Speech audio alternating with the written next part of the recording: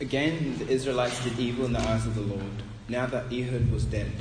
So the Lord sold them into the hands of Jabin, king of Canaan, who reigned in Hazor. Sisera, the commander of his army, was based in Harosheth Hagoyim, because he had 900 chariots fitted with iron and cruelly oppressed the Israelites for 20 years. The people, they cried to the Lord for help. Now Deborah, a prophet, the wife of Lapidoth, was leading Israel at the time. She held court under the palm of Deborah between Ramah and Bethel in the country hill of Ephraim.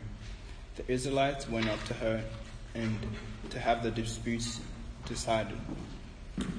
She sent for Barak, son of Abimoim, from Kadesh in Naphtali, and said to him, "The Lord, the God of Israel, commands to you, come, take with you 10,000 men to Naphtali and Zebulun, and lead them up to Mount Tabor. I will lead Sisera, the commander of Jabin's army, with his chariots and his troops, to the Kishon River, and give him into your hands." Barak said to her, "If you go with me, I will go. But if you don't go with me, I won't go." "Certainly I will go with you," said Deborah. "But because of the course you are taking, the honor will not be yours. For the Lord will deliver Sisera into the hands of a woman." So Deborah went with Barak to Kadesh. There Barak summoned Zebulun and Naphtali, and 10,000 men went up under his command. Deborah also went up with him. Now Heber the Kenite had left the other Kenites, the descendants of Hobab, Moses' brother-in-law, and pitched a tent in the great tree, by the great tree of Zananim under Kadesh, near Kadesh. When they told Sisera that Barak, son of Abimoim, had gone up to Mount Tabor, Sisera summoned from Harosheth Hagoyim to the Kishon River all his men and his 900 chariots fitted with iron. Then Deborah said to Barak, "Go, this is the day the Lord has given Sisera. This is the day the Lord has given Sisera into your hands. Has not the Lord gone ahead of you?" So Barak went down to Mount Tabor, and 10,000 men following him. At Barak's advance, the Lord routed Sisera and all his chariots and army by the sword, and Sisera got down from his chariot and fled on foot. Barak pursued the chariots and army as far as Harosheth Hagoyim, and all Sisera's troops fell by the sword. Not a man was left. Sisera, meanwhile, fled on foot to the tent of Jael, the wife of Heber the Kenite. Because there was an alliance between King Jabin, king of Hazor, and the family of Heber the Kenite, Jael went out to meet Sisera and said to him, "Come, my lord, come right in, don't be afraid." So he entered her tent, and she covered him with a blanket. "I'm thirsty," he said. "Please give me some water." She opened a skin of milk, gave him a drink, and covered him up. "Stand in the doorway of the tent," he said. He told her, "If someone comes by and asks you, 'Is anyone there?' say, 'No.'" But Jael, Heber's wife, picked up a tent peg and a hammer and went quietly to him while he lay fast asleep, exhausted. She drove the peg through his temple into the ground, and he died. Then when Barak came by in pursuit of Sisera, Jael went out to meet him. "Come," she said, "I will show you the man you're looking for." So he went in with her, and there lay Sisera with a tent peg through his temple, dead. On that day, God subdued Jabin, king of Canaan, before the Israelites. And the hand of the Israelites pressed harder and harder against Jabin, king of Canaan, until they destroyed him.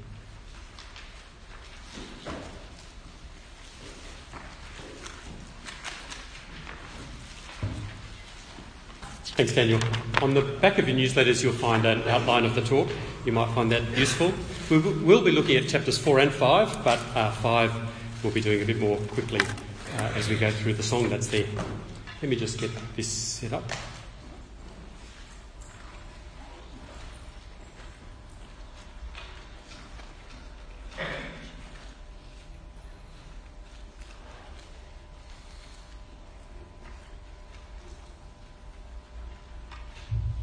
Won't let me turn the lights on. Yes, it does. There we go. Okay, I don't know what you remember of the news in the last week or so. Just cast your memory back last Tuesday to this Tuesday. I assume some things have come up on Facebook. You might have watched a bit of TV. What do you remember has been in the news?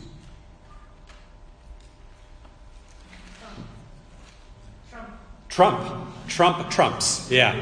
Okay, so he's made the news even across the Pacific Ocean, right over the other side. Some of us are feeling quite scared. Budget. Yes, there's been a budget. Money seems to... Well, nothing changes much, does it? It's not a very significant budget, except your money is being used for you and other people. Anybody remember sport? Some people do. Ruben, sport. Floyd Mayweather coming out of retirement. Ah, right. The fight is on. Who's he going to fight? You going to fight him? Yeah, thought so. Yeah, actually some of the biggest news, I think, on the world stage in the last week have been things like bombs going off in Afghanistan. In fact, one went off in the middle of a shopping centre this week. More than 70 people murdered in cold blood just by somebody setting a bomb and killing them. We've got fatigue, though, haven't we? Those sort of things are just happening. Afghanistan, that happens every week, doesn't it?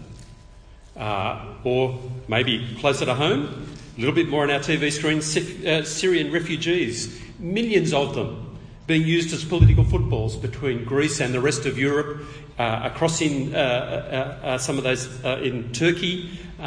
People finding life very, very difficult, kicked out of their own country, and yet no solution where they are. Coral reef bleaching, the Trump endorsement. As somebody has said, all it takes for evil to triumph is for good men to do nothing. So forget about the men bit, just good people to do nothing. I presume that's a quote you've heard in the movies, if nowhere else. In fact, in the movies, it just takes one good man, doesn't it? Tom Cruise can do it all on his own. One good man standing against evil, and evil will not triumph. But notice the quote is actually quite pessimistic. Evil will triumph if people do nothing. The tendency, the natural course, the flow is all towards evil triumphing. It's got the momentum, and you need to stop it. You need to do something if you're a good person. Well, our story from Judges today is about the triumph of evil and that triumph being reversed. We've read the main story in chapter 4, but the story is told twice. Once as a sort of narrative, as a prose, and then secondly as a poem, as a song. In chapter 4, we see evil flourishing. Again, the Israelites did evil in the eyes of the Lord now that Ehud was dead. Ehud was one of the judges of Israel. He'd won a great victory. Remember Ehud, the left-handed assassin? Right into the fat. Remember that last week? Once you've heard it, you can't forget it, can you? Well, he rules for a while and then he dies. And then it all goes bad again. And we see the cycle that we've started to see that comes throughout this book of Judges. Israel turns away from the Lord, and the Lord hands Israel over to their enemies. This time it's Jabin, king of Canaan, who reigns in Hazor. Israel is in distress. In fact, in verse 3 we're told they're cruelly oppressed for 20 years. Can you imagine that? For most of you, that's your whole lifetime, isn't it? Imagine you've grown up in a family cruelly oppressed. Your parents, everything taken from them. They've been in effective slavery. There's no medical help. There's no nothing. They're just under the thumb. And you've grown up with that. That's all the life you've known. Well, that was true for Israel. And they finally cry to the Lord for help. And the Lord raises a judge to save them. And Israel has peace and they turn away. Well, we're in that cycle in verses 1 to 3. They cry for help. And Deborah, verse 4, a prophet, the wife of Lapidoth, was leading Israel at the time. She held court. She's judging. That's the word that's used. And it's quite unusual because she's a woman judging. And she's come to judge in a different way to normal. Othniel, if you remember his story, he becomes a judge because first he's a saviour. He leads the army into victory with God's help, and then he becomes the judge. But Deborah's never been on the battlefield. She's just judging during this cruel oppression. And the text emphasises her womanliness. Literally it says, now Deborah, a woman, a prophetess, the wife of Lapidoth. 3 times, woman, woman. You think, oh, something's going on here. What is it about a woman? She's a prophet. She speaks God's words to the people. And she has a command from God for a guy called Barak. And she sends to Barak, verse 6, son of Abinoam from Kadesh in Naphtali, and said to him, the Lord, the God of Israel, commands you, go, take with you 10,000 men from Naphtali and Zebulun and lead them up Mount Tabor, and I'll lead Sisera, the commander of Jabin's army, with his chariots and his troops to the Kishon River and give him into your hands. Sisera is Jabin's general. He's got 900 chariots. And in the ancient world, chariots are the equivalent of tanks. Now, you've got tanks, they've only got pistols, you're going to win, aren't you? He's got 900 of these critters. He's going to win. And if you sort of look at the map, the king, Jabin, is in Hazor, way up in the north, but he's got his general in Harosheth Goyim, that is, down south, projecting that military power over Israel. And it's effective for these 20 years. Deborah is down in Bethel, right down in the south there. But Barak is up near the Lake of Galilee at Kadesh Naphtali. So she sends for him and says, gather some people together from around you, go up Mount Tabor, which is just opposite Hagoyim, that place. So you've got a bit of an idea of the geography. Well, let's see what happens. So she sends to Barak and says, come on, God says, lead the people, gather troops, go up Mount Tabor, and I'll give Sisera into your hand. What does he do? Does he say, great, at last God has come to our help, let's go? After all, the Lord has commanded, hasn't he? And the Lord has assured him that he'll be with him. That should be all that's needed. But no, he reacts very differently. He says to Deborah, if you go with me, I'll go. And if you don't go with me, I won't go. What is that? Well, maybe there's a bit of fear there. Some manipulation to get Deborah to come. Certainly what we see is an unwillingness to trust and obey the Lord God. He's reluctant. He's a wimp, isn't he? Unless you come with me, I won't go. He's a mummy's boy. That's what he is. And Deborah, her response is, well, I'll go with you, verse 9, but because of the course you're taking, the honour will not be yours. The Lord will deliver Sisera into the hands of a woman. Your wimpish response will have consequences. A woman is going to be the hero of this victory. And you think, oh, that surely is Deborah. Don't you think it? Now, it's impossible to miss that there's a gender thing happening here, I think. What do we do with it? What do we make of it? Deborah is clearly exercising some sort of leadership in Israel. But it seems like in both her mind and in God's mind, the role of a military leader properly belongs to a man, to somebody like Barak. But the man proves a wimp. He doesn't... and Deborah, at that point, doesn't take over. She says, well, if you're going to be a wimp, I'll just take over and do it. No, she goes with him so he can still do it. But God is going to bring some consequences. If men won't stand up, well, maybe God will use a woman. 2016 is the year the Australian Defence Forces have earmarked as the year in which they'll remove all gender distinctions in the armed forces. The last distinction to be removed is combat roles. That's happening this year all across the Australian Defence Forces. Now, I'm not quite sure how you feel about that. I actually feel a little bit uneasy, personally. Maybe I'm just a chauvinist, I'm not quite sure. But it seems to me that violent killing is horrible at the most necessary of times. And to ask women to do it, it just goes against all the wonderful traits that women have. And in this situation, Barak is asked to step up. Men are asked to step up, to stop being wimps. A bit more widely, you might say, men need to man up and stop shirking their responsibilities. Now, when Sisera hears about Barak collecting 10,000 people, Deborah with him, assembles his army, he moves in to crush with his 900 chariots. And you say, well, 900 chariots against 10,000 men, Sisera's going to win. This is just going to be a rout.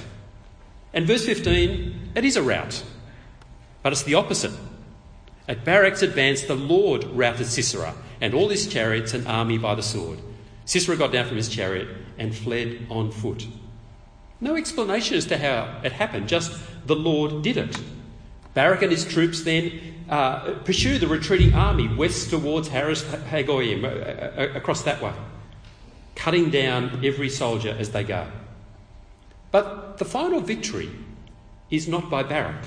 Sisera, the general, he abandons his troops and heads in the opposite direction. He heads east to save his own skin.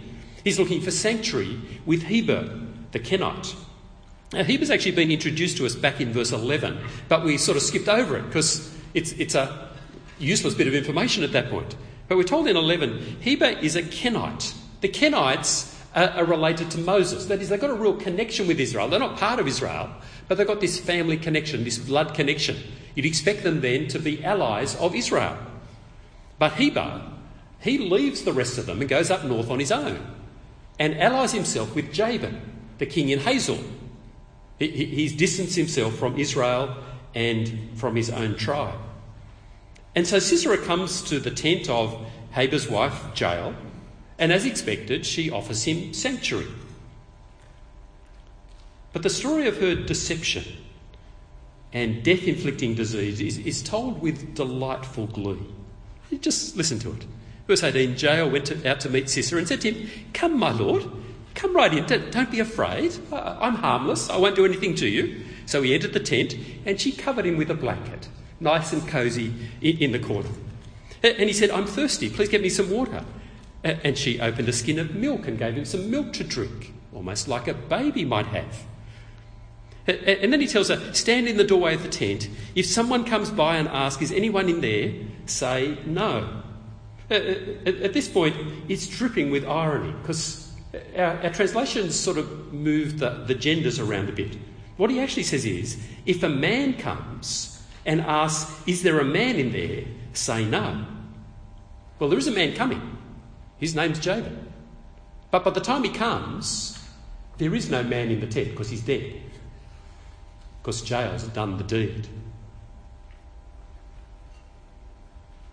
And then in verse 21, with all the suspense of the best told drama, or best told movie, all the drama of a story really well told, Jael, Heber's wife, picked up a tent peg and a hammer and went quietly to him where he lay fast asleep, exhausted.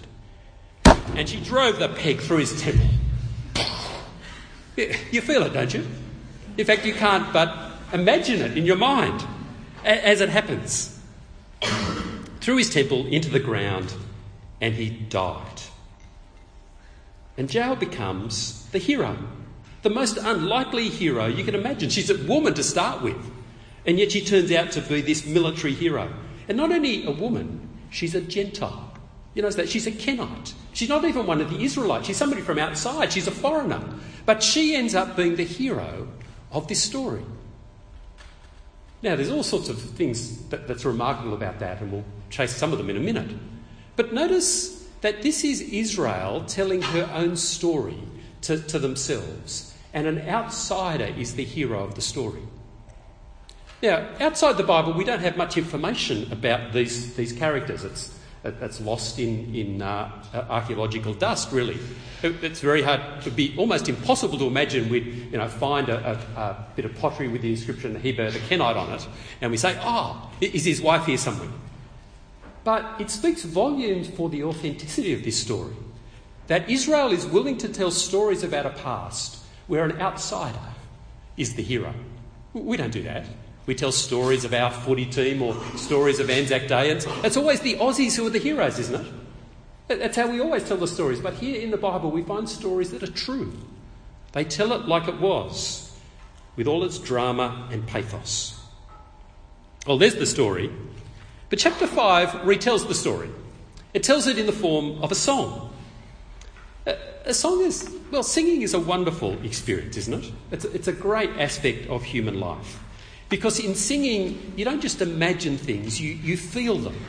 You've got that emotional connection with what you're saying. And every now and then in the Bible writers break out in song to express their joy, their exuberance, their just sheer rejoicing most of the time. You might remember Exodus 15. Exodus 14, we get the story of Israel crossing the Red Sea and the Egyptian army being drowned in the sea. And then in chapter 15, we get a song about it. And the song is just over the top. It's just, it's the sort of thing you'd sing when your team has just won the grand final with all the verve and exuberance you could muster. Well, that's what this song is like as well. Or it's like the end of the Bible in Revelation 19, which breaks out in the Alleluia chorus. Alleluia. Sorry, I won't sing. You know that. That's in Revelation 19. It just breaks out in song. It's interesting. I think in the religions of the world, it's only Christianity that sings. Buddhism doesn't. Hinduism doesn't. Islam doesn't.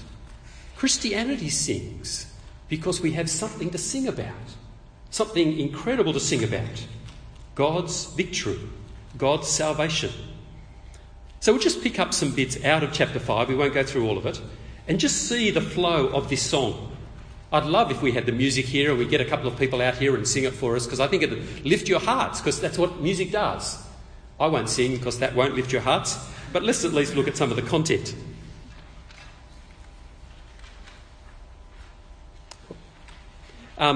So you see, it starts off in verse 1. On that day, Deborah and Barak, son of Abinoam, sang this song. When the princes in Israel take the lead, when the people willingly offer themselves, praise the Lord. Hear this, you kings out in the world. Listen, you rulers. Even I, will sing to the Lord. I will praise the Lord, the God of Israel. See, at the end of this victory, Sisera dead in Jael's tent, they sing of the Lord and what he has done, because the victory is really his. Verse 4, when you, Lord, went out from Seir, that is, Mount Sinai, when you marched from the land of Edom, the earth shook, the heavens poured, the clouds poured down water, the mountains quaked before the Lord, the one of Sinai, before the Lord, the God of Israel. What happened today was like what happened back at Mount Sinai. When you appeared to us, Lord, it was overwhelming. The earth shook. There were thunderclouds and storms. Well, that's what it was like on this day. Or pick it up in verse 11. The voice of the singers at the watering places. They recite the victories of the Lord, the victories of his villages in Israel. The word there, victories, is not just about military victory. It's literally the righteousnesses of the Lord, his righteous deeds, because this is not just God exercising a bit more muscle than others have got, proving that he's got more power than other people by smashing some. It's righteousness. This is just war. This is bringing justice to people, putting things right. But when God did it, Israel herself was quite divided.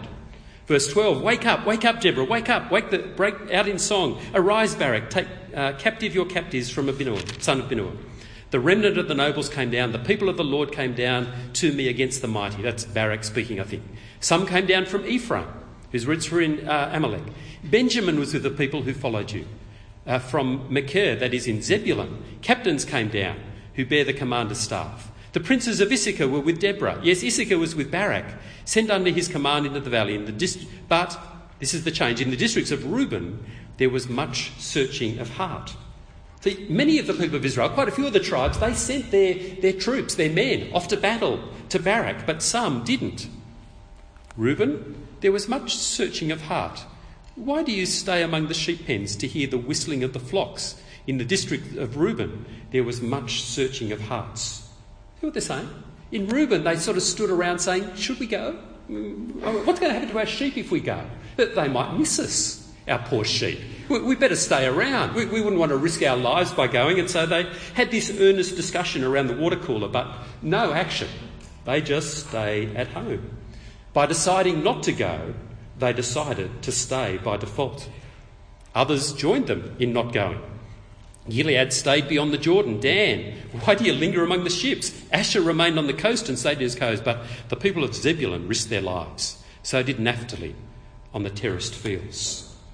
See, some went. They risked their lives, but many, well, they were infected with the same jelly shake that Barak had.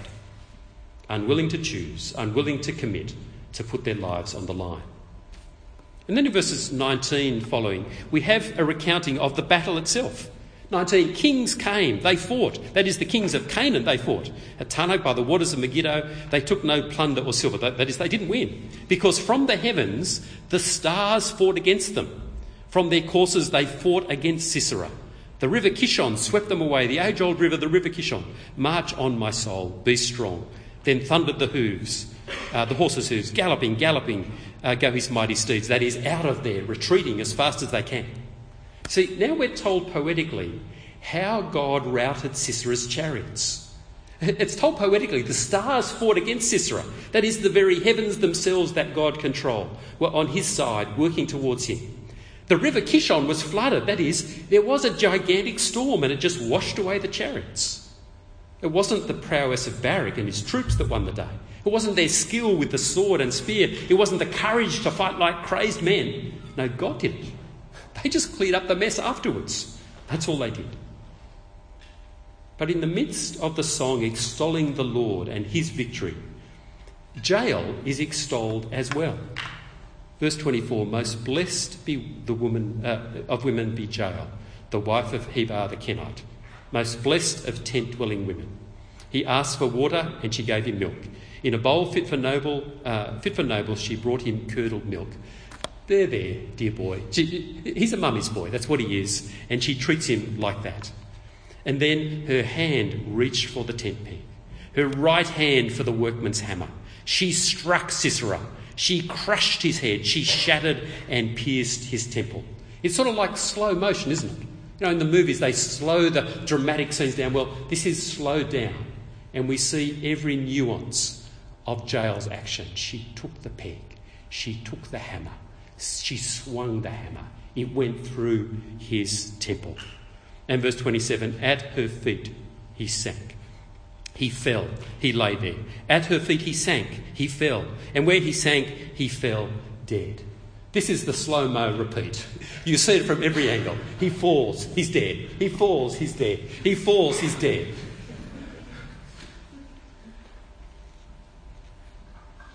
At the hands of a woman. You can't get anything more humiliating than that. Now, some of you might be feeling a bit squirmish at this violence, uncomfortable at the obvious delight in the deceit and execution of Sisera. And if you are uncomfortable, verse 31 will increase that discomfort, I think. Here's the prayer at the end. Here's the end of the song, the climax of the song. Verse 31, so may all your enemies perish, Lord. May all who love you be like the sun when it rises in its strength. All your enemies perish, but those who love you rise in strength. But you might say, hold on, aren't we supposed to love our enemies? Yeah, that's what Jesus said, in the sense of wanting good for those who oppose you. But that doesn't mean we're supposed to endorse the evil that they do. Especially doesn't mean that I'm supposed to ignore the enmity people have towards God. It is a wonderful truth that God loved his enemies. He loved his enemies so much he sent his son to die for them. Well, not for them, for us. That's what Romans chapter 5 says. It was while we were enemies that Christ died for us. Why? Not so we'd stay enemies, but so we'd be reconciled.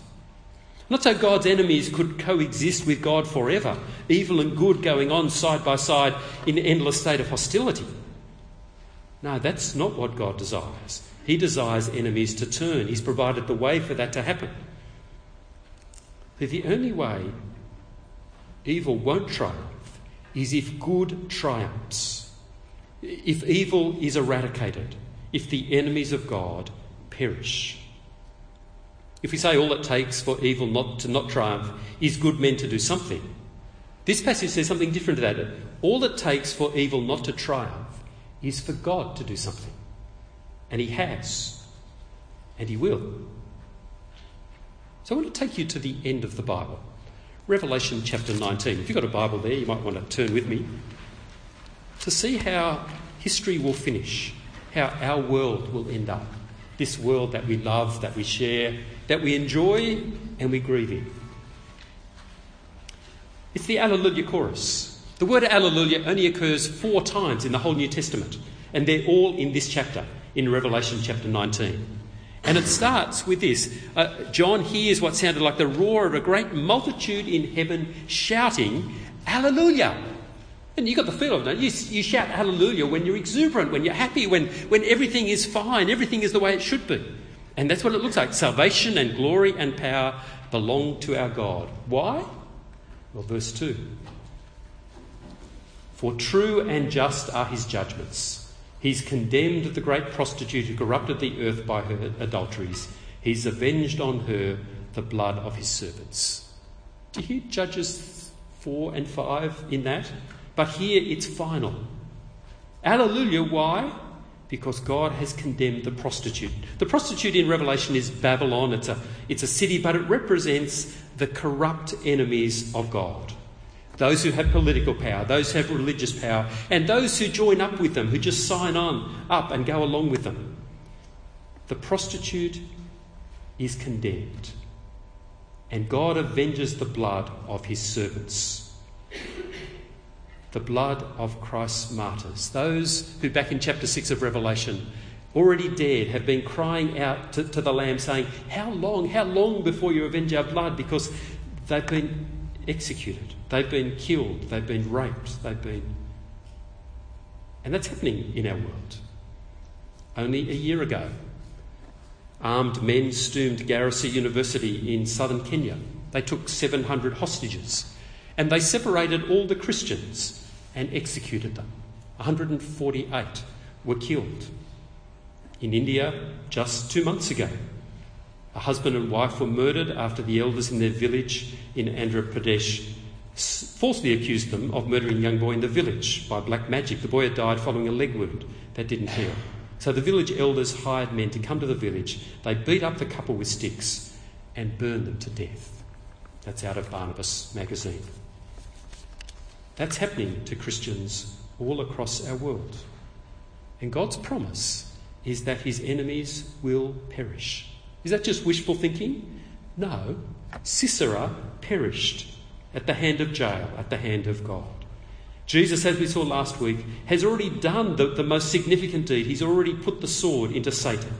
He's already confronted death and won. The most unlikely hero. If Jael is an unlikely hero, so is Jesus. He's an outsider to the religious establishment. He's left on a cross hanging dead. But in his death, he defeats the enemies of God. But that's the first phase. There's still a phase to come. There's a future. God defeating, God causing the perishing of all his enemies. His martyrs cry out, how long? How long, O Lord, till you avenge our blood? And they're told, wait. Those who were shot at Garissa are there crying out, how long? This Indian couple are there crying, how long? Their daughters are crying, how long? The 3 daughters who are left.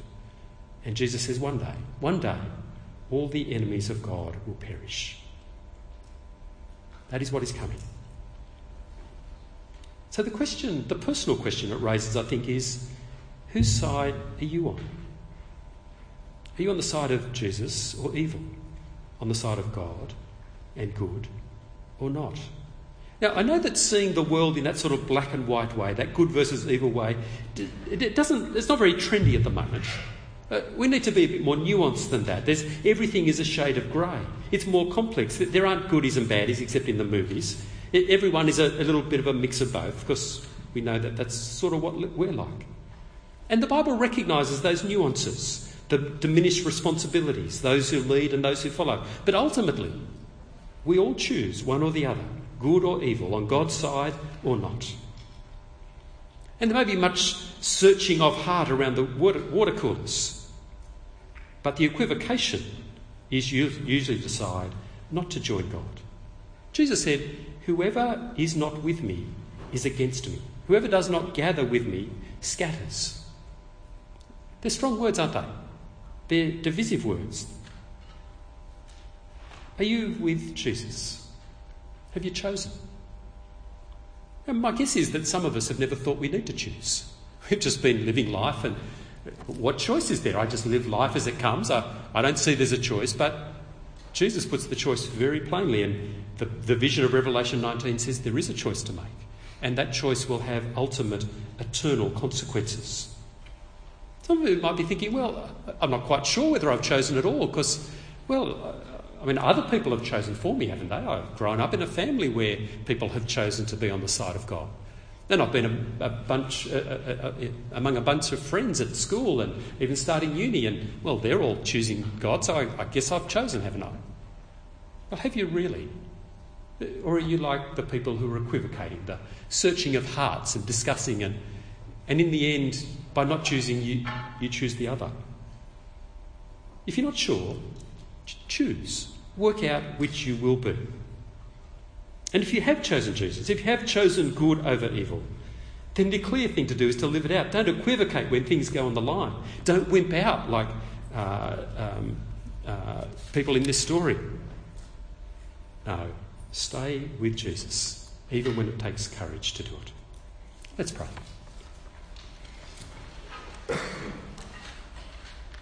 Our Father, we thank you that there is an end to history. We thank you that your enemies will perish one day. Thank you that us, your former enemies, you've welcomed onto your side. And Father, we pray that you would help us to keep choosing to be on your side, whatever comes.